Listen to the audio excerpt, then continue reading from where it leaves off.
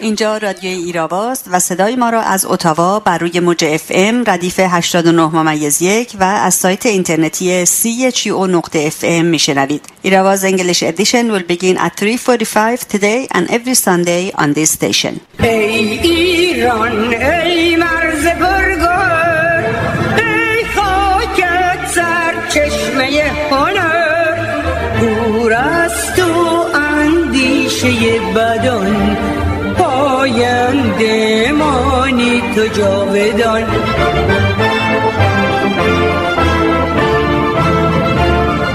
ای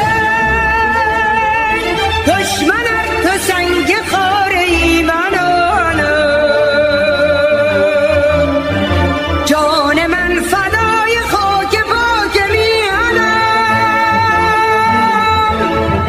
مهر تو چون شد پیشم، دور از تو نیست اندیشم. در راه تو کی ارزشی دارد این جان ما، پاینده باد خاک ایران ما. در گریختن رستگاری نیست، بمان و چیزی از خودت بساز که نشکند. غزاله علیزاده از نویسندگان قطرهای زنجیره‌ای در دوره ریاست جمهوری محمد خاتمی. با سلام و درود به شما شنوندگان گرامی رادیو ایراوا، نرگس غفاری هستم و برنامه این هفته یک شنبه 22 اردیبهشت 98 برابر با 12 می 2019 رو با تبریک به مناسبت روز مادر در کانادا آغاز می‌کنیم. روز مادر بر همگی مادران و به خصوص مادران قهرمان و مبارزی که برای به دست آوردن حقوق ابتدایی خودشون و آزادی تلاش میکنند شاد و گرامی باد. پس از تقویم تاریخ و نگاهی به مهمترین رویدادهای هفته در خدمت آقای عزیز پاکنژاد خواهم بود و برنامه امروز ایراوا با بخش انگلیسی به پایان میرسه. ابتدا تقویم تاریخ.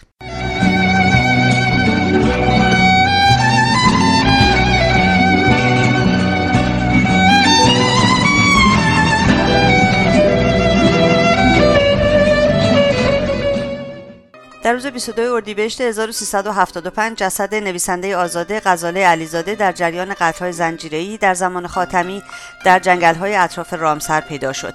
غزاله علیزاده متولد 1325 در مشهد، نویسنده مبارز و مخالف استبداد بود و با اعتقاد به دموکراسی از دوران دانشجویی‌اش در دهه 40 با مبارزان راه آزادی و استقلال ایران همراهی می‌کرد. غزاله پس از استقرار حاکمیت خمینی به خصوص پس از 30 خرداد سال 60 از مبارزان ایران حمایت می‌کرد، به آنها پناه داده، جا و مکان در اختیارشان قرار می‌داد. وی از جمله به همین اتهام در معرض انتقام‌جویی رژیم واقع شد و تحت شکنجه و آزار قرار گرفت. غزاله علیزاده گفته بود زنان ایران زیر بار ظلم و زورگویی نمی‌روند و سعی کردند با نیروی مضاعف پرواز کنند. همزمان با مرگ غزاله پاسداران به نمایشگاه کتاب تهران حمله کردند و کتاب‌های او را جمع‌آوری و از دسترس مردم خارج کردند. غزاله علیزاده که خود فارغ التحصیل رشته علوم سیاسی دانشگاه تهران بود، علاقه وافری به ادبیات و فرهنگ ایران داشت و از او چندین کتاب و داستان از جمله خانه ادریسی‌ها، دو منظره، سفر ناگذشتنی، بعد از تابستان، شب‌های تهران و چهارراه بر جای مانده است. در روز 22 اردیبهشت 1398 دکتر حشمت از یاران میرزا کوچکخان جنگلی به دستور سردار معظم خراسانی حکمران گیلان همراه با عده دیگر از آزادیخواهان به دار آویخته شد. چند ماه بعد که میرزا کوچکخان جمهوری گیلان را در رشت و در برابر چندین هزار تن اعلام کرد، همراه با آنان به چله‌خانه که آرامگاه دکتر حشمت در آنجا واقع است رفت. میرزا بر سر مزار یار دیر نطقی ایراد کرد و از دکتر حشمت به عنوان شهید یاد نمود. در روز 25 اردیبهشت 1296 مردم تهران علیه وثوق الدوله رئیس الوزرای احمدشاه در میدان بهارستان تظاهرات وسیعی برپا کردند که به زد و خورد تظاهرکنندگان و ماموران دولتی انجامید. تظاهرکنندگان علیه به رسمیت شناختن حضور نیروهای نظامی انگلیس در ایران شعار می‌دادند. تداوم تظاهرات و مخالفت‌ها باعث شد که دولت وثوق الدوله در 8 خرداد همان سال سقوط کند، اما او مجددا در سال بعد یعنی 9 مرداد سال 1297 نخست وزیر شد و یکی از ننگین‌ترین قراردادهای تاریخ ایران معروف به قرارداد 1919 را به امضا رساند. این قرارداد رسما ایران را تحت الحمایه انگلستان قرار می‌داد. اینک توجه شما را به نگاهی به مهمترین رویدادهای هفته جلب می‌کنم.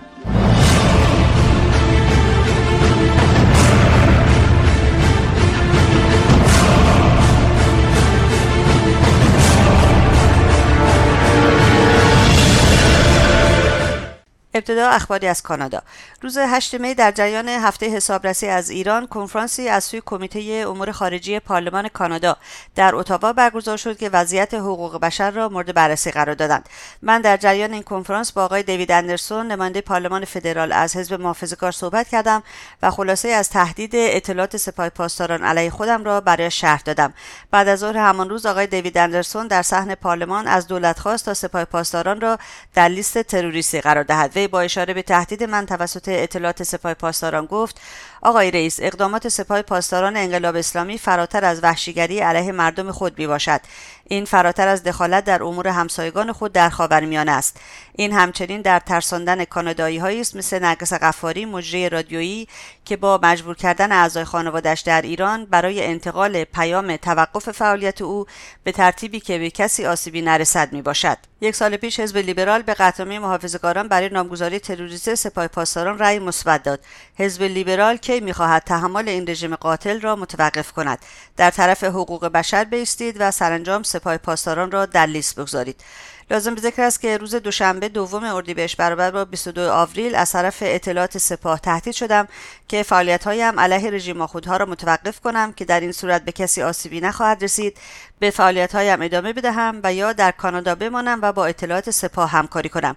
این گزینه‌ها از طرف یکی از اعضای خانواده‌ام در ایران که تحت فشار گذاشته شده بود به من ابلاغ شدند. Member for Cypress Hills Grasslands. Mr. Speaker, the reach of the Islamic Revolutionary Guard goes far beyond brutalizing their own population. It goes far beyond interfering with their Middle Eastern neighbors. They're also terrorizing Canadians such as radio host Nargis Ghaffari by forcing family members in Iran to pass on the message, stop your activism so that, as they say, no one gets hurt. A year ago, the Liberals voted in favor of our Conservative motion to list the IRGC as a terrorist group. When will the Liberals stop tolerating this murderous regime and take a stand for human rights and finally list the IRGC? Honorable Parliamentary Secretary to the Minister of Public Safety. روز گذشته شنبه 21 اردیبهشت برابر با 11 می ایرانیان آزادخواه اتاوا در جریان آکسیون هفتگی خود در مقابل پارلمان فدرال و روبروی دفتر نخست وزیر کانادا خواهان نامگذاری تروریستی سپاه پاسداران شدند. آنها همچنین هر گونه رابطه‌ای با رژیم ایران را دست داشتن در جنایات رژیم دانستند. آنها شعار می‌دادند کانادا گوش کن، سپاه را در لیست بگذار. در سالگرد خروج آمریکا از برجام و پس از اعلام رژیم برای توقف 2 تعهد از تعهدات خود در چارچوب برجام، رژیم ایران تنش تازه‌ای را به وجود آورده و گمانه‌زنی‌هایی را درباره جنگ با آمریکا دامن زده است. برایان هوک، مسئول اقدام ایران در وزارت خارجه آمریکا، روز 8 می برابر با 18 اردیبهشت هشدار داد با هر گونه حمله رژیم ایران به آمریکا یا متحدان آن به صورت قهرآمیز برخورد می‌شود. وی گفت طبق برجام کاهش برخی از تعهدات رژیم ایران که توسط روحانی اعلام شد برخلاف نرم‌های بین‌المللی است. وی گفت ما تأثیر این تغییرات را می‌بینیم و قصد ما این است که هزینه سیاست خارجی این رژیم را بالا ببریم. وقتی ما فشار مالی وارد می‌کنیم معنایش این است که رژیم ایران نمی‌تواند هزینه فعالیت‌های نیابتی‌اش را پرداخت کند. ما بازگشت اجماع قبل از توافق اتمی را داریم می‌بینیم. ژنرال دیوید پتروس، فرمانده سابق سنتکام، در مصاحبه با CNN درباره تنش میان آمریکا و رژیم ایران گفت من در مورد یک جنگ تمام عیار میان آمریکا و رژیم ایران زیاد نگران نیستم. قطعاً اگر قرار باشد رژیم ایران باعث آن شود، این یک اقدام انتحاری و بسیار احمقانه خواهد بود و آنها این را به خوبی می‌دانند. به افزود ما ظرفیت‌های نظامی خارق‌العاده‌ای در منطقه داریم و بیش از آنچه که خواسته باشیم در یک آماده باش سریع اعزام می‌کنیم. دیوید پتروس در مورد وضعیت وخیم اقتصاد رژیم نیز گفت اقتصاد رژیم ایران در حال سقوط است و امسال هم ما پیچ‌ها را چند دور بیشتر سفت می‌کنیم و از تولید ناخالص داخلی آن 6% کم می‌شود. سوال این است که آیا رژیم کمربندهایش را محکم بسته است یا اینکه آنها سال آینده کانال‌های ارتباطی سری را همانطور که در رابطه با دولت‌های پیشین بود به پیش می‌برند. اداره امور دریایی آمریکا نیز روز جمعه 10 می برابر با 20 اردیبهشت در بیانیه‌ای نسبت به احتمال حمله رژیم ایران و یا گروه‌های نیابتی آن به کشتی‌های تجاری و زیرساخت‌های نفتی هشدار داد. مایک پامپئو، وزیر امور خارجه آمریکا، در نشست خبری با جرمی هانت، وزیر خارجه بریتانیا، در واکنش به توقف تعهدات رژیم در چارچوب برجام نیز گفت من فکر می‌کنم که این اعلام عمدن مبهم بود. باید صبر کنیم و ببینیم ایران در عمل چه خواهد کرد. در این نشست هانت گفت که بریتانیا از تصمیم ایران برای کاهش تعهداتش در قبال برجام استقبال نمی‌کند. ژان ایو لودریان وزیر امور خارجه فرانسه نیز تهدید اخیر رژیم ایران برای اثرگیری فعالیت‌های هسته‌ای را واکنشی بد دانست و هشدار داد رژیم ایران در صورت اثرگیری فعالیت‌های هسته‌ای پایبندی خود به برجام را زیر پا گذاشته است. وزرای خارجه سه کشور انگلستان، فرانسه و آلمان به همراه مسئول سیاست خارجی اتحادیه اروپا روز پنجشنبه 9 می برابر با 19 اردیبهشت با صدور بیانیه‌ای مشترک در پاسخ به مهلت 60 روزه رژیم ایران اعلام کردند هیچ ضرب‌الاجلی را از سوی تهران نمی‌پذیرند. خانم رجوی رئیس جمهور منتخب شورای ملی مقاومت برای دوران گذار در توییتر خود نوشت اظهارات آخوند روحانی بار دیگر نشان داد که پروژه‌های ضد ملی اتمی باید بچیده شود. رژیم برای بقای خود نیازمند تسلیحات کشتار جمعی و جنگ‌های منطقه‌ای است. و در توییتی دیگر افزود همانطور که مقاومت ایران از این پیشتر بارها اعلام کرده است اجرای کامل قطعنامه‌های شورای امنیت، توقف کامل غنیسازی، پذیرش پروتکل الحاقی و دسترسی آزادانه بازرسان به مراکز و تأسیسات مشکوک رژیم لازمه دست کشیدن آخوندها از بمب اتمی است. پس از بخش خبر با میهمان امروز رادیو ایراوا در این باره گفتگو خواهم داشت.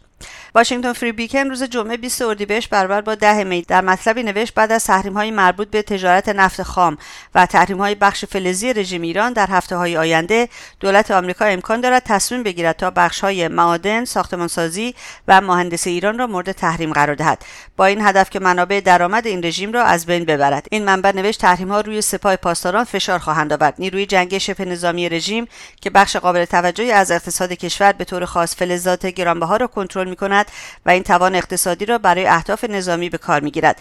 دولت ترامپ هیچ نشانی از پایین آوردن تحریم‌هایش نمی‌دهد و با این کار باعث عصبانیت رژیم ایران شده است. نیروهای امنیتی در پی اعتراض و تجمع کارگران شرکت نیشکر هفت‌تپه در محل کارخانه دسته‌کم 20 کارگر را بازداشت و احضار کردند. کارگران نیشکر هفت‌تپه روز پنجشنبه در اعتراض به پرداخت نشدن سنوات سالهای 95 و 96 دست به اعتصاب زده که متعاقب این اعتراض 5 تن از کارگران بازداشت و 15 کارگر دیگر نیز توسط نیروهای امنیتی احضار شدند. اخباری از سایت کمیسیون زنان شورای ملی مقاومت ایران. خبرگزاری حکومتی رکنا روز 19 اردیبهشت خبر از اعدام یک زن در آبان سال 1397 در شهر مراغه داد. این زن به نام سودابه که در سال 85 در زندان مراغه زندانی شده بود، نهایتاً در تاریخ 4 آبان سال 97 به حکم دادگاه کیفری استان آذربایجان شرقی به دار آویخته شد. سودابه 88مین زنی بود که در دوران ریاست جمهوری روحانی در ایران اعدام شد. شهزاد نظیفی شهروند بهایی و قهرمان و مربی موتورکراس زنان در ایران که در آبان سال 97 بازداشت شده بود، بدون دریافت حکم قضایی به همراه سایر اعضای خانواده خود از حضور در پیست‌های موتورسواری، شرکت در مسابقات، تمرینات و آموزش دادن موتورسواری محروم شده است. دختر شهزاد نظیفی به نام نورا نراقی یکی از اولین زنان در رشته موتورکراس زنان ایران است که در حال حاضر به همراه مادرش از هر گونه فعالیت ورزشی به دلیل اعتقادات مذهبی محروم شده است. روز دوشنبه 16 اردیبهشت دادگاه بوشهر خانم‌ها مینو ریاضتی، احترام شیخی، فریده جابری و پونه ناشری را هر کدام به 3 سال حبس تعزیری محکوم کرد. این زنان در ادامه بازداشت‌های خودسرانه به دلیل اعتقاد به آیین بهائیت در بهمن 96 توسط نیروهای امنیتی بازداشت شده بودند. در روز 11 اردیبهشت یلدا فیروزیان ساکن سمنان به دلیل بهایی بودن توسط ماموران امنیتی بازداشت و به مکان نامعلومی منتقل شد. ماموران امنیتی منزل او را به طور کامل بررسی کرده و اموال شخصی او از جمله وسایل الکترونیکی را ضبط کردند. در روز 11 اردیبهشت نیز مژگان کشاورز، فعال مدنی و فعال حقوق زنان به زندان قرچک ورامین منتقل شد و در قرنطینه بند 7 این زندان مخوف محبوس میباشد.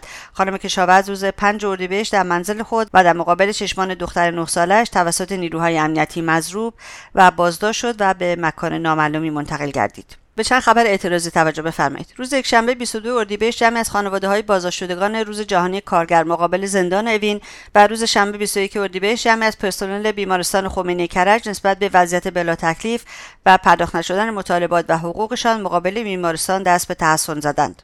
بنا به گزارش سایت مجاهدین خلق، عوامل رژیم روز جمعه 20 اردیبهشت با انفجارهای شدید اقدام به نابود کردن کوه تاریخی فرهادتاش در شهرستان قربه در استان کردستان کردند.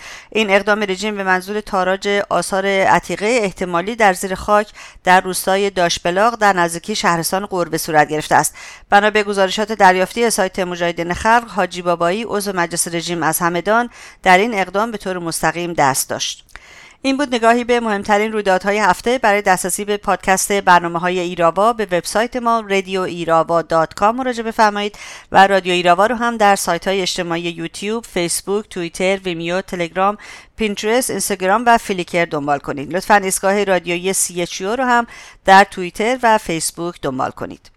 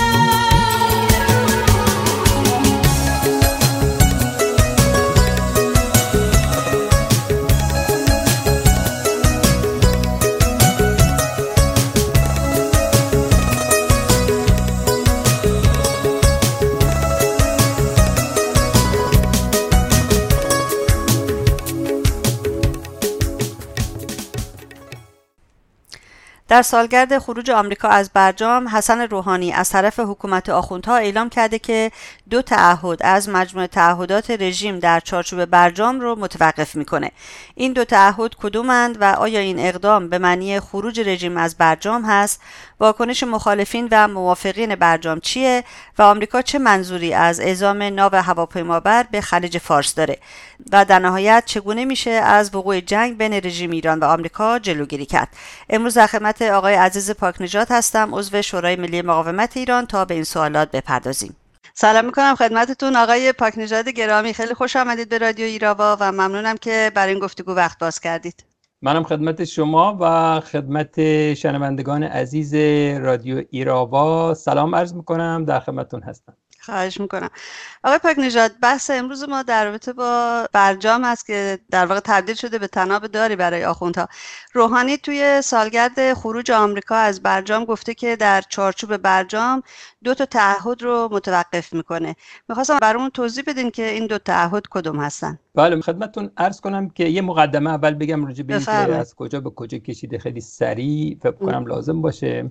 ببینید، وقتی امریکا از برجام خارج شد، تحریمات نفتی برای 6 تا کشورهایی بزرگ و کوچیک و اینا مثل چین، کره، هند، ترکیه، یونان، ایتالیا، اینا یه معافیت‌هایی رو در نظر گرفته بود به مدت 6 ماه که قراردادهای نفتیشون رو با رژیم اینا بعد از 6 ماه ملغا کنن، یعنی برن یه بازارهای دیگه پیدا بکنن. اون فرصت در 12 اردیبهشت امسال تموم شد، یعنی بعد از 6 ماه این مهلت سر اومد و این معافیت‌ها رو طبق قراری که گذاشته بود امریکا اینا رو لغو کرد. خب این یه موضوع بود. تحولاتی که بعد از این کار تو عرصه تحریم‌ها و برداشتن همین معافیت‌های نفتی پیش اومد، رژیم رو تا اینجا در وضعیت خیلی بدی قرار داد، گرفتارش کرد تو یک موضوع پیچیده‌ای مثل این که کجا باید نفتش رو حالا بفروشه. شروع کرده بود به موضع‌گیریایی که میکرد همش با هاپ تراپ و اینا، میگفت که ما تحریما رو دور میزنیم، ما مثلا ظریف گفت بود ما دکترا داریم در این زمینه، خیلی علنی گفتن ما تحریما رو دور میزنیم، یعنی کار غیر قانونی میکنیم. بعد از این داستان تو زمینه برجام که مربوط به این سالی که فرمودید، تو زمینه برجام و مسئله هسته‌ای، بازم امریکا قبلا یه معافیتایی رو برای بعضی کشورها برای خرید و فروش محصولات اتمی رژیم در نظر گرفته بود که اینا معاف بودن از این قضیه، یعنی میتونستن ادامه بدن، که اینم بعد از سررسید اون قطع شد، اینم قطع کرد. درست. تو این رابطه رژیم انتظار داشت که اروپایی‌ها به خصوص تو مورد برجام با اون همکاری‌های زیادی داشته باشن، یا به عبارتی بهتر بگم که جبران اون محدودیت‌های امریکا رو بکنن بعد از اینکه امریکا از برجام رفت. اما بعد از 1 سال هیچ خبری نشده، در حد حرف باقی مانده. یک برنامه رو اروپایی‌ها قصد دارن تصویب بکنن و به کار بگیرن به اسم اینستکس که برای مبادلات مالیه، یا بهتر بگم گرفتن نفت و محصولات دیگه رژیم در برابر کالا قرار بوده این کارو بکنم، که اونم بعد از 1 سال به دلیل همین تضادایی که منافعشون با آمریکا داره اینم به جایی نرسیده. یک کاری مثل همون که برای عراق کردن دیگه، درسته؟ نفت در برابر غذا. شبیه اون، منتها این دفعه اروپایی‌ها در یه چیزی مونده بودن توش، یعنی تو این برنامه موندن، نتونستن به جایی برسونن. رژیم هم هرچی اول تهدید میکرد اروپایی‌ها رو و اون کشورهایی که تو برجام موندن، گفته بود اگه کاری نکنید من برنامه هسته‌ایمو از سر میگیرم. و در همین رابطه چون اینا کاری نکرده بودن مجبور تو این 2 تا حادثه، یعنی همون معافیت‌ها که برداشته بود در زمینه نفتی و اتمی آمریکا برداشته بود، این مجبور بود یه کاری بکنه. چرا تو درون خودش بسیار اختلاف پیدا کرده بود سر این مسئله و به نظر من باید یه کاری میکرد، یه چیزی میگفت. بعد از اون همه ادعا و عربده کشیایی که کرده بودن باید یه کاری میکردن. این کاری که روحانی الان کرده و گفته ما 2 تا از این تعهداتمون رو اجرا نمی کنیم، خودش اون چیزی رو که میگه تو خود برجام این حق به ما داده شده که اگه ناراضی بودیم به هر شکل بتونیم یه سری تغییرات بدیم. برای این طبق بندهای 26 و 36 برجام که در برجام مندرجه، یعنی میگه که ما اومدیم 2 تا چیزو دیگه اجرا نمی‌کنیم. ببینید اینا در زمینه غنیسازی اورانیوم طبق برجام باید 300 کیلو بیشتر در ایران نگهداری نکنن، یعنی موجودیتشون باید 300 کیلو. اینا بیشتر تولید میکردن. چرا؟ چون میگفتن که دستگاهامون از کار میفته، یعنی میخواست اون آمادگیشو حفظ بکنه، بنابراین این بیشتر تولید میکرد و این مقدار اضافهشو میفروخت به کشورهایی که میخواستن یا تعویض میکرد با یه چیز دیگه. و آژانس بین‌المللی هم اینو تایید میکرد. پس یکیش غنیسازی اورانیوم بود که بیشتر از حد تولید میکرد و اینو میفروخت، که الان گفته ما اینو دیگه نمیفروشیم، یعنی اگر تولید اضافه بکنه باید نگه داره. یکی هم مازاد تولید آب سنگین عراقه، اونم باید حدود 130 تن در اونجا باشه. بیشتر از اون رو باید یا صادر میکرد یا میفروخت یا بالاخره در اونجا نگهداری نمیکرد، یعنی نباید این توانه میداشت که اینا رو بعداً بتونه به کار بگیره در مدت کوتاه.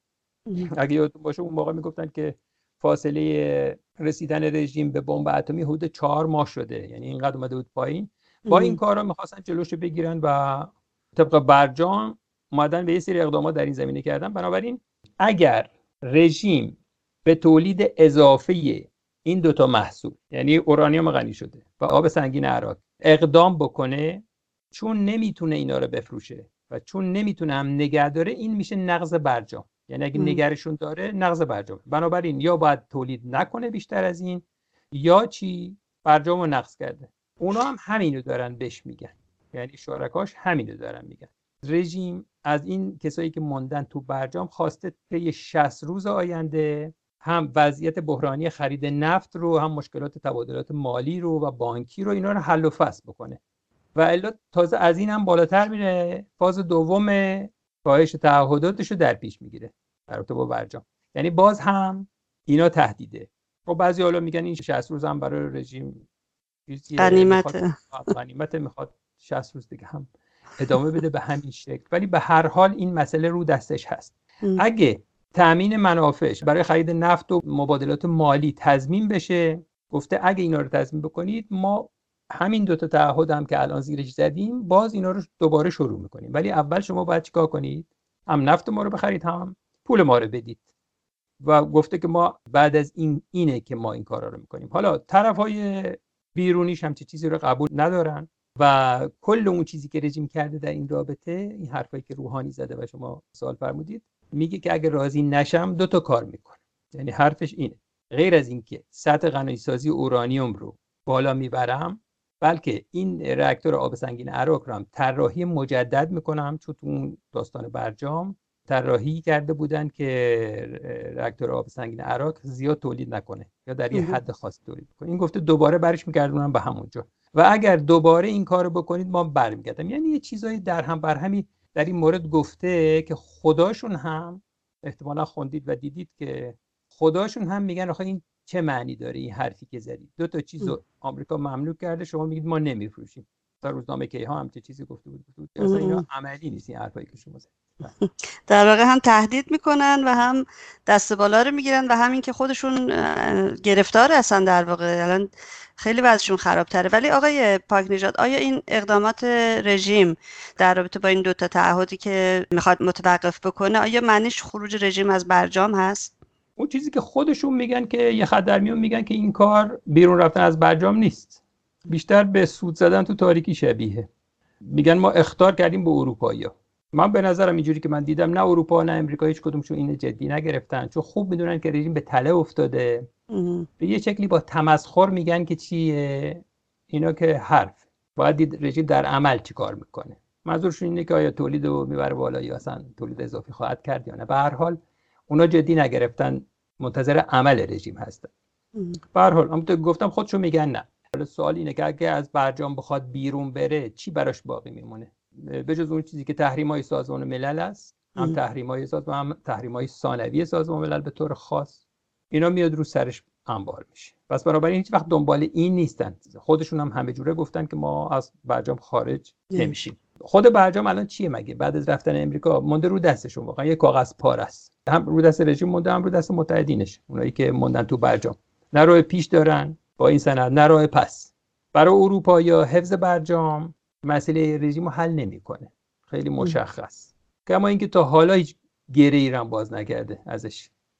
از اونجا رئیس جمهور فرانسه میگه که به عنوان نماینده سیاسی اتحادیه اروپا آقای مکرون میگه که باید چیزایی از جمله موشکی و دخالت‌های منطقه‌ای رژیم در اون گنجانده بشه. یعنی این خودش نفی چیه از طرف اینا؟ نفی برجامه. برجامه دقیقاً. تو رژیم وایساده میگه چی رو میخوای تغییر بدی؟ اون نمیخواد هیچ چیز تغییر بکنه. ولی اینا وقتی این حرفا رو میزنن یعنی اینکه چیه؟ به رژیم دارن میگن آقا اینجوری نمیشه. رژیم بارها گفته، از زبون خود خامنه‌ای و روحانی بارها گفتن که ما به اروپا اعتماد نداریم، که تا حالا هیچ کاری هم برامون نکرد. اینا رو خودشون گفتن. ظریف مثلا یه پیام توییتری نوشته بعد از این بیانیه، اتحادیه اروپا یه بیانیه داد و محکوم کرد این حرف روحانی رو. ظریف اومده جوابش داده در یه پیام توییتری، گفته که این بیانیه‌ای که اتحادیه اروپا داده در وضعیت کنونی برجام قابل قبول نیست، برای اینکه یک ساله که آمریکا داره هم اروپا رو هم جهان رو آزار میده و این اتحادیه اروپا فقط میگه چی؟ ببخشید، متاسفیم، ابراز تأسف. به جای این کار اتحادیه اروپا باید بیاد به ما بگه وایسید رو چیزتون، باید خودش به تعهداتش عمل بکنه، باید روابط اقتصادی رو عادی بکنه. اون چیزی که رژیم از اروپا تو چارچوب برجام میخواد به نظر من فقط گشایش اقتصادی برای جبران تحریم‌های امریکا نیست. اون چیزی که قبلش عرض کردم خدمتتون فقط هم این نیست، چون این امکان عملی نداره. بالاخره تحریم‌های امریکا هست و اروپایی‌ها میترسن. اون چیزی که رژیم میخواد از اروپا اینه که در مقابل امریکا بایسته و حمایت کنه از رژیم، با کارهای امریکا مخالفت کنه. که اونا نه این کارو میتونن انجام بدن و نه میخوان انجام بدن. اصلا این عراقچی که معاون ظریفه در مورد خروج از برجام گفته که ما نمیخوایم بریم بیرون، ولی این دوتا چیزی رو که ما الان دیگه نمیفروشیم نگه میداریم. حالا معلوم نکرده که چجوری میخواد نگه داره، وزیر نظارت آژانس بین‌المللی انرژی هستی چطوری میخواد در بره. یا مثلا اون چیزی که حسن روحانی میگه، نامه نوشته به سران 4+1، یعنی همون 5 کشوری که موندن تو برجام. بله. گفته که شما عمل نکردید به تعهداتتون و ما مجبور بودیم این کارو بکنیم. و بعدم تاکید مؤکد سر این مسئله که راه امروز ما راه جنگ نیست، راه دیپلماسیه. یعنی همه کاری میکنه ولی بعد چیه؟ اینو میذاره که ما نه، دیپلماسی راه جنگ نیست. یا مثلا عراقچی دوباره اومده گفته ما، یعنی جمهوری اسلامی، خروج از برجام رو تو دستور کارش قرار داده و تعجبی هم نیست و تعصبی هم به اون نداریم. ما منافع خودمون رو میخوایم و ترجیح میدیم که این توافق هسته‌ای سر جاش بمونه. البته یه خط قرمز هم کشیده، گفته که پرونده ما رو به شورای امنیت نباید ببرید. حالا معلوم نیست چیکار میخواد بکنه با این خط قرمز کشیدن و این حرفا. این خط قرمزایی که میکشه عراقچی که نباید به شورای امنیت و ملل متحد بود، ترسشون نشون میده. یعنی اینکه شما میگید که آیا این خروج از برجامه، به هیچ عنوان اینجوری نیست. اینا نمیخوان از برجام برن بیرون، تو چیزی دیگه تو دستشون نیست. یه اشاره کوچیکی کردید شما به واکنش رئیس جمهور فرانسه، ولی واکنش کشورهای موافق برجام نسبت به اقدام رژیم در کل چگونه بوده آقای پاکنژاد؟ بله، همونطوری عرض کردم اتحادیه اروپا یه پاسخ رسمی داده به رژیم روز 19 اردیبهشت پنجشنبه، گفته ما به تعهداتمون در چارچوب برجام روش هستیم، اما هیچ گونه ضرب العجلی رو نمیپذیریم. ضرب العجلی که رژیم گذاشته گفته ما نمیپذیریم. حالا جالب اینه که چه کسایی اینو امضا کردن. یکی از کسایی که اینو امضا کرده خانم فدریکا موگرینیه، مسئول سیاست خارجی اتحادیه اروپا. ایشون اگه نکنه من باید امضا کنم پس. همینطور وزیران خارجه سه کشور دیگه، بریتانیا، آلمان و فرانسه هم اینو امضا کردن و شدیداً ابراز نگرانی کردن از این چیزی که اسمشو گذاشتن خروج محدود رژیم از برجام. گفتن ما هیچ گونه ضرب العجلی رو قبول نمی‌کنیم، همه رو رد می‌کنیم و همینطور تعهدات رژیم رو زیر ذره بین داریم. همینطور NPT رو پیگیری خواهیم کرد و بعدم از آژانس خواسته که در این مورد خیلی سخت بگیره. به عنوان یه نقش کلیدی که آژانس داره، گفته هم رصد کردن رژیم رو، کارهای رژیم رو، هم راستی آزماییشو و پایبندیشو به این تعهدات هستی باید آژانس چیکار کنه؟ خیلی با دقت پیگیری بکنه. از خود رژیم هم خواسته که چیه؟ سازگارهای برجام رو رعایت بکنه و از آمریکا هم خواسته که کار اونا رو سخت‌تر نکنه. همینطور که می‌بینید اتحادیه اروپا یه چیز همه جانبه‌ای داده، به همه طرف‌ها هم گفته، ولی اون چیزی که خیلی غلیظه، فشاری که غلیظه در این مسئله رو رژیمه. به هر حال آمریکا رو نمی‌کنن به چسبن به رژیم. آقای پاکنژاد یکم روحانی خیال پردازی زیاد میکنه. رژیم عادت داره به گندگویی. اروپایی‌ها نمیتونن آمریکا رو ول کنن به خاطر منافع کمی که با رژیم دارن. خطر اینو بپذیرن که برن با در زیر تحریم‌های آمریکا قرار بگیرن. اینو گفتید مقامات امریکا هم در این مورد چیز کردن. مایک پومپئو اومده موضع گرفته. یه بیانیه داده، گفته ما از جامعه جهانی می‌خوایم که این رژیم رو مسئول بدونه در قبال این تهدیداتی که برای گسترش دادن برنامه هسته‌ایش داره میکنه. یا برایان هوک که نماینده ویژه امریکا تو امور ایرانه و الان مواضع مختلفی میگیره، دیدید بر علیه رژیم. این تصمیم رژیم رو گفته برخلاف قواعد بین‌المللیه و میخواد دنیا رو به گروگان بگیره.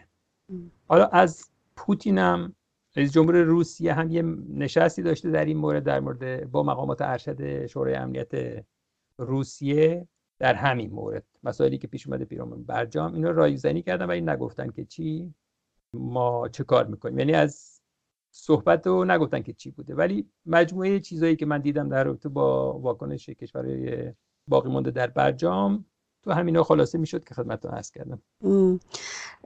ما میدونیم آقای پاکنژاد که مقاومت ایران برای اولین بار این برنامه هسته‌ای رژیم رو افشا کرد در سطح جهانی که باید واقعا من فکر می‌کنم دنیا باید یک تشکر مخصوص و ویژه داشته باشه از مقاومت ایران برای این کار بسیار بسیار مهم. ولی مقاومت ایران چه واکنشی نشون داده نسبت به گفته‌های روحانی و اقدام جدید رژیم؟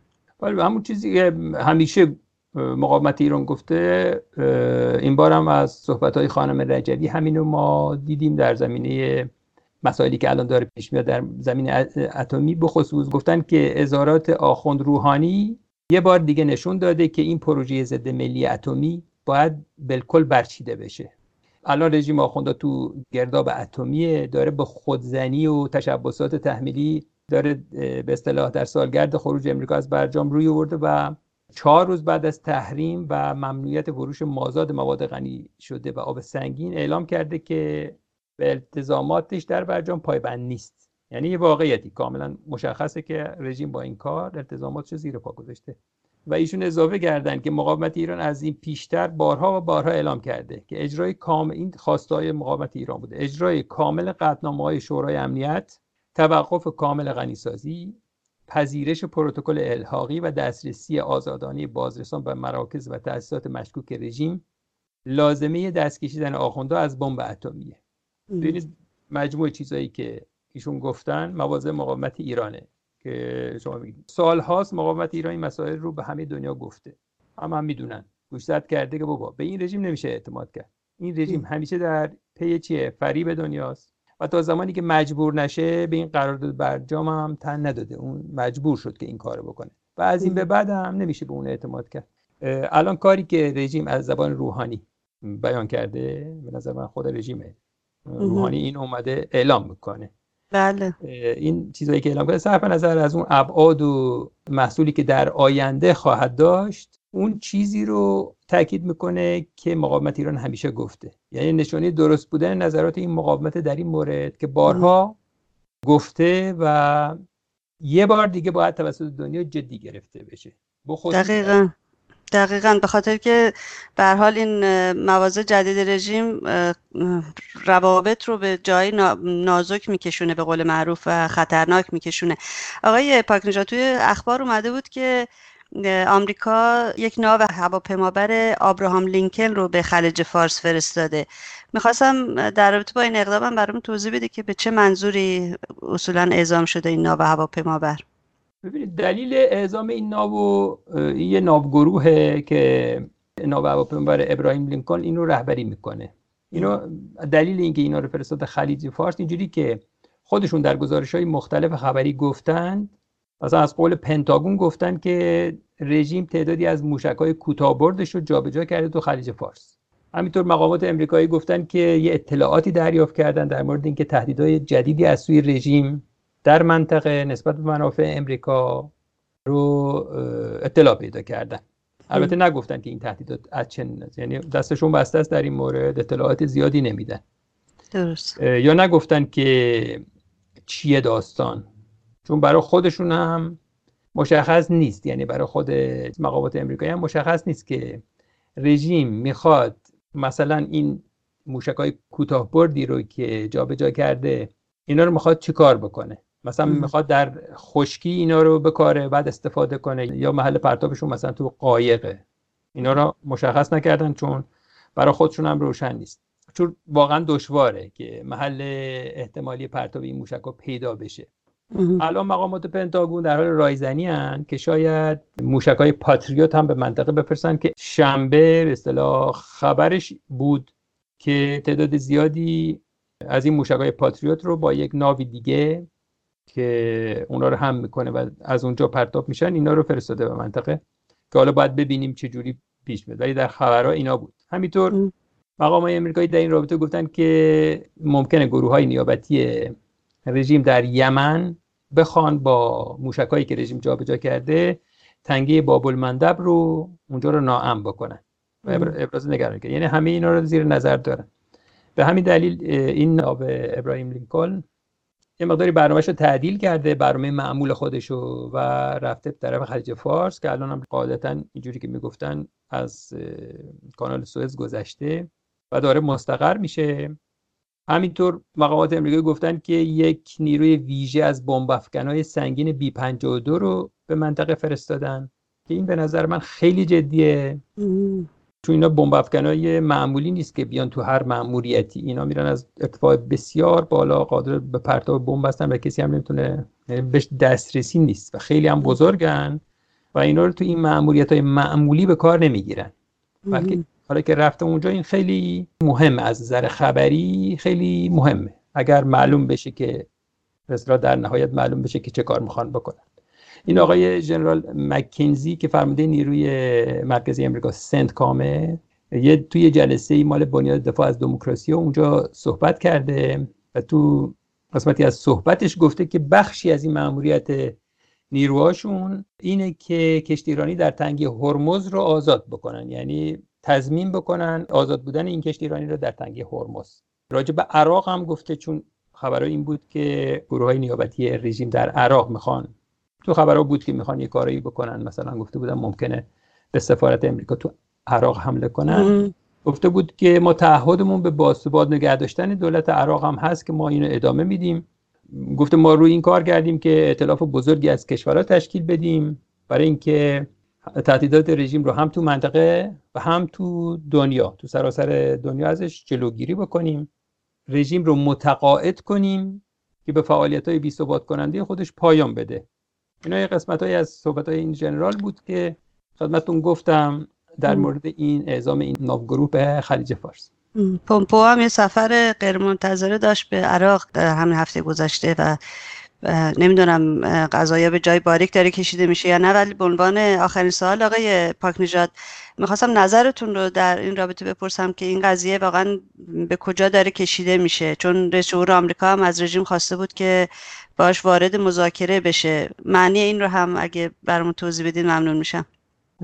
خواهش میکنم. ببینید این که به کجا میکشه این قضیه تا الان به رژیم مربوطه که چیکار میخواد بکنه. یعنی این تحریکاتی که میکنه باعث این داستان هاست. هم میگن. پس بنابراین اون چیزی که چی میشه رو باید در آینده ببینیم. اما اون چیزی رو که رئیس جمهور آمریکا گفته تحت عنوان وارد مذاکره شدن، تو این سخنرانی خیلی چیزا گفته که مثلا ایرانی‌ها خیلی، چون در مقابل سوال‌ها قرار گرفته بود، گفت ایرانی‌ها خیلی تهدیدآمیز رفتار کردن. بعدم گفته ما حاضر آماده مذاکره با تهران هستیم.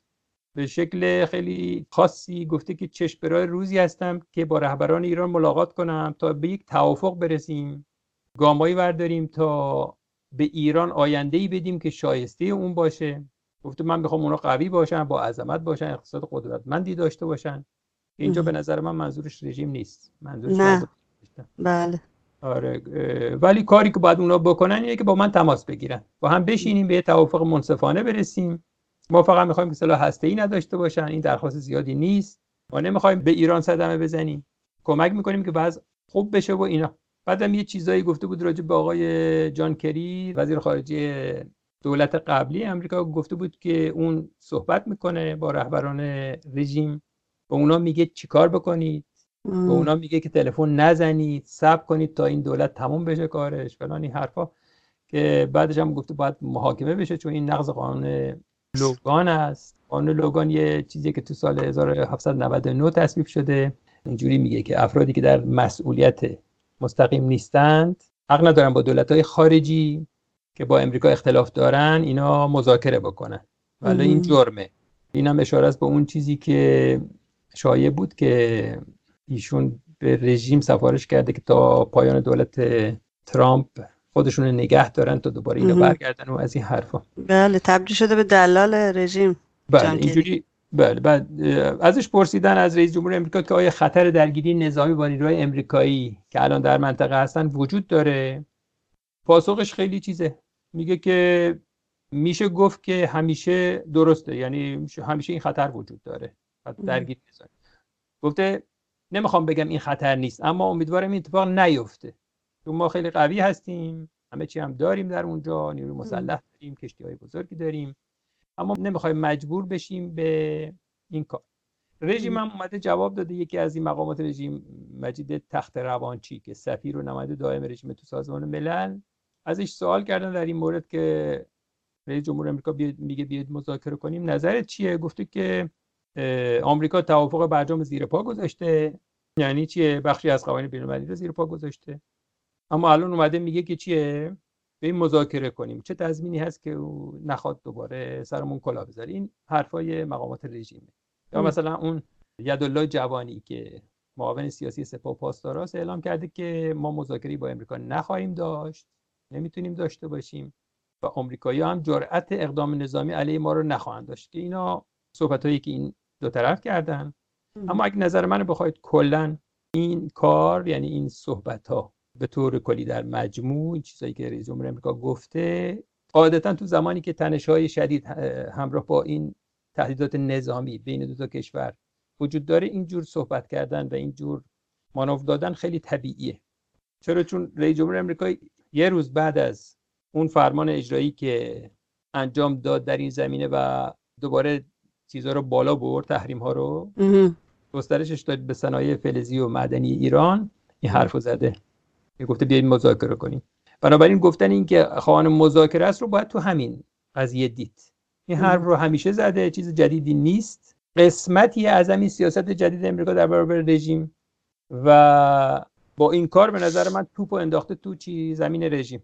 با این اطمینان که به نظر من اطمینان داره که اگر رژیم زانو بزنه در مورد این درخواست، یعنی مذاکره رو بپذیره، همون چیزی که خود مقامات رژیم میگن، یعنی ذلت. چیزی به جز ذلت برای رژیم نداره، چون رژیم‌ها همشون بعد از این داستان از اونجایی که میدونن مذاکره کردن، اصولا رفتن سراغ مذاکره با آمریکا چیزی به جز شکست براشون نداره، همش میگن مذاکره با آمریکا الان چیه؟ کلاً مذاکره الان ذلت. همیشه این کارو ذلت‌بار توصیف کردن و قاعدتاً نباید بپذیرن اینو. یعنی حرفایی که میزنن مگر اینکه در پشت پرده واقعا تصمیم گرفته باشه که تسلیم بشه.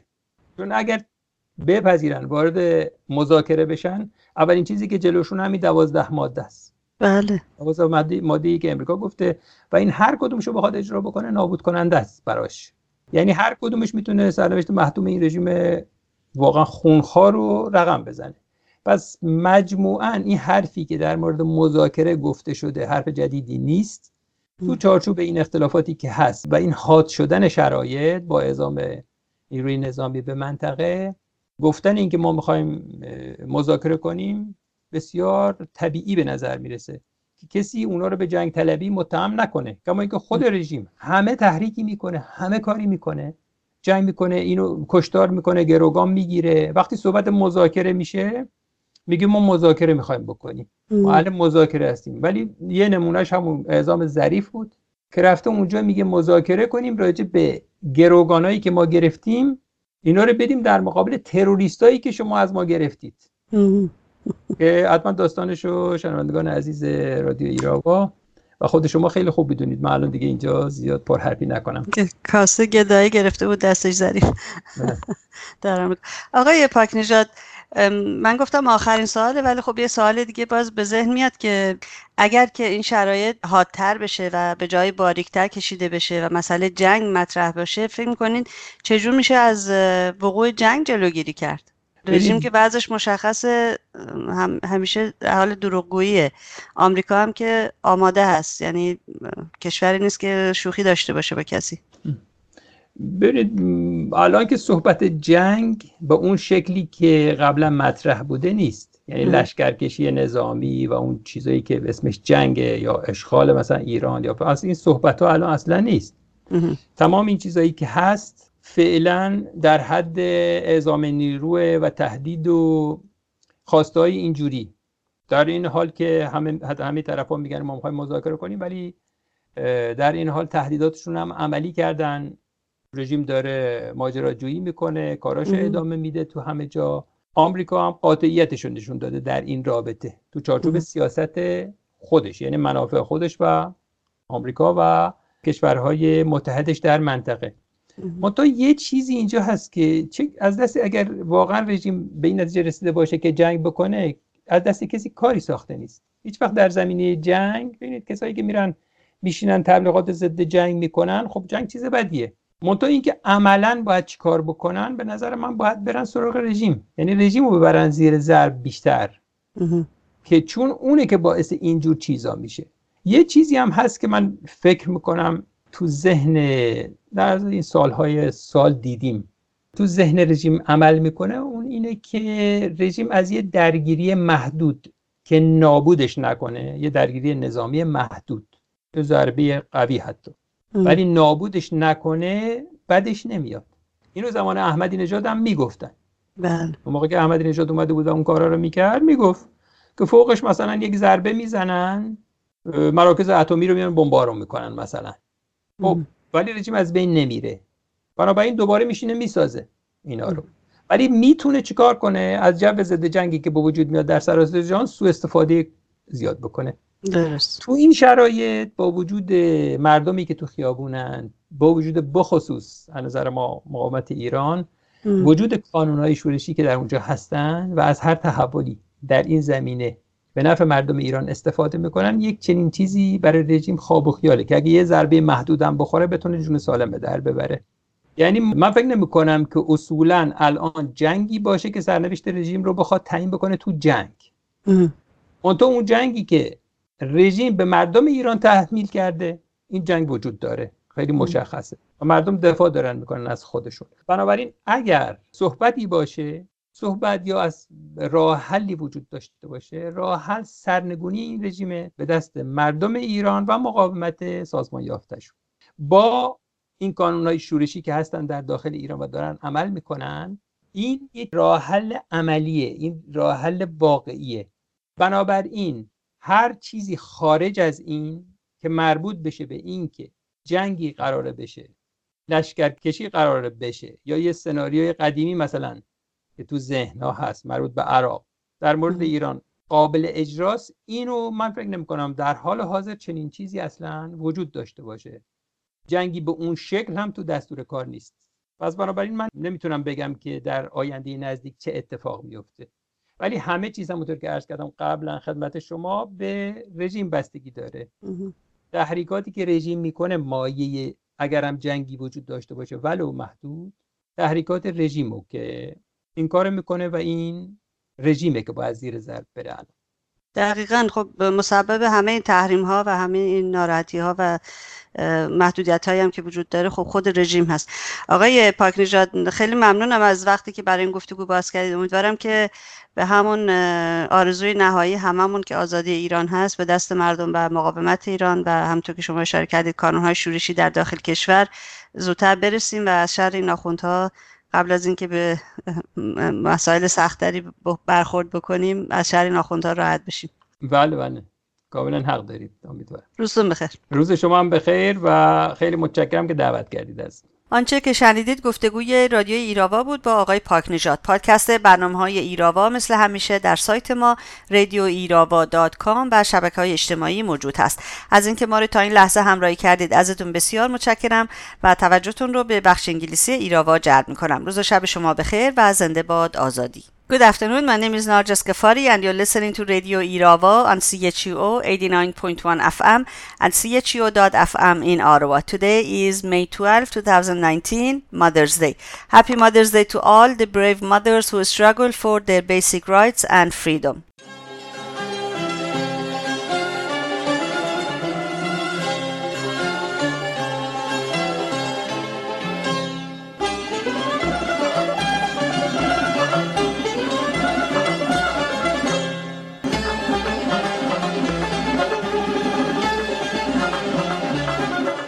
On Wednesday, May 8, during Iran Accountability Week in the Canadian Parliament and the conference that was held, I met with MP David Anderson from the Conservative Party and told him about the recent threat I've received from the intelligence of the IRGC or Islamic Revolutionary Guard Corps in Iran through my family member.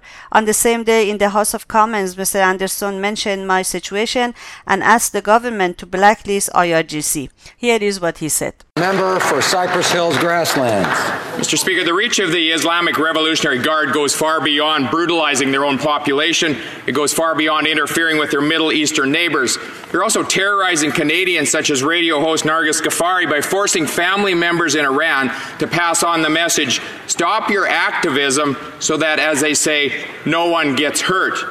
A year ago, the Liberals voted in favor of our Conservative motion to list the IRGC as a terrorist group. When will the Liberals stop tolerating this murderous regime and take a stand for human rights and finally list the IRGC?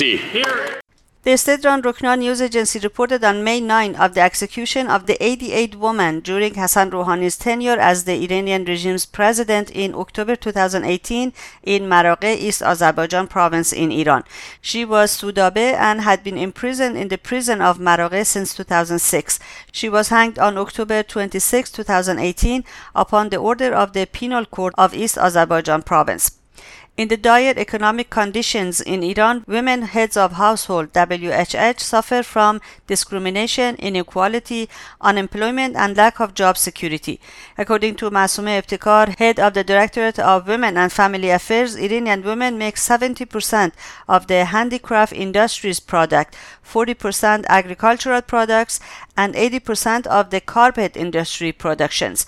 Most of these women are women heads of household. According to the Iranian regime's officials, there are more than 3.6 million women heads of household in Iran. The number of women heads of household in Iran is steadily increasing, but they face numerous problems due to the economic crisis in Iran and discrimination against women. Video clips recently published on the internet shows scenes of happiness of Iranian school children singing playfully in schools. The video clips were strongly criticized by Ali Motahhari, Deputy Speaker of the Iranian regime's parliament. In a harsh reaction to the happiness of children at the schools, he said the Ministry of Education must account for them. He also called for dismissal of the principals of those schools. In most schools, the happiness and celebrations were to honor the Teachers' Day in Iran on May 2nd. The Iranian regime continues to make arbitrary arrests and issue heavy sentences for women of Baha'i faith. They are also deprived of having a job or studying for higher education at universities. Shahzad Nazifi, a Baha'i citizen and champion of women's motocross in Iran, has been deprived, along her family, of participating in any competition after being arrested in November 2018. She is also banned from training with others in this field. Nazifi's daughter, Noura Naraqi, who is also a top motocross, has been deprived of any athletic activities along with her mother because of her faith. Ms. Nazifi has been deprived of her activities without any official judicial verdict. On Monday, May 6th, a court in Bushehr sentenced Baha'i women Minur Riyazati, Ehtaram Sheikhi, Faride Jaberi, and Pune Nashiri to 3 years in jail each. The Iranian regime's security forces have arbitrarily arrested these women for their faith in February 2018. A Baha'i woman from Semnan, Yalda Firuzian, was arrested on May 1st by security forces and transferred to an unknown location. Before arbitrary arrest, her house was thoroughly ransacked and her personal belongings and electronic device were confiscated. A large group of Goli students who had passed the college entrance exam 2018 were not admitted to university and were deprived of continuing their education just because of their faith.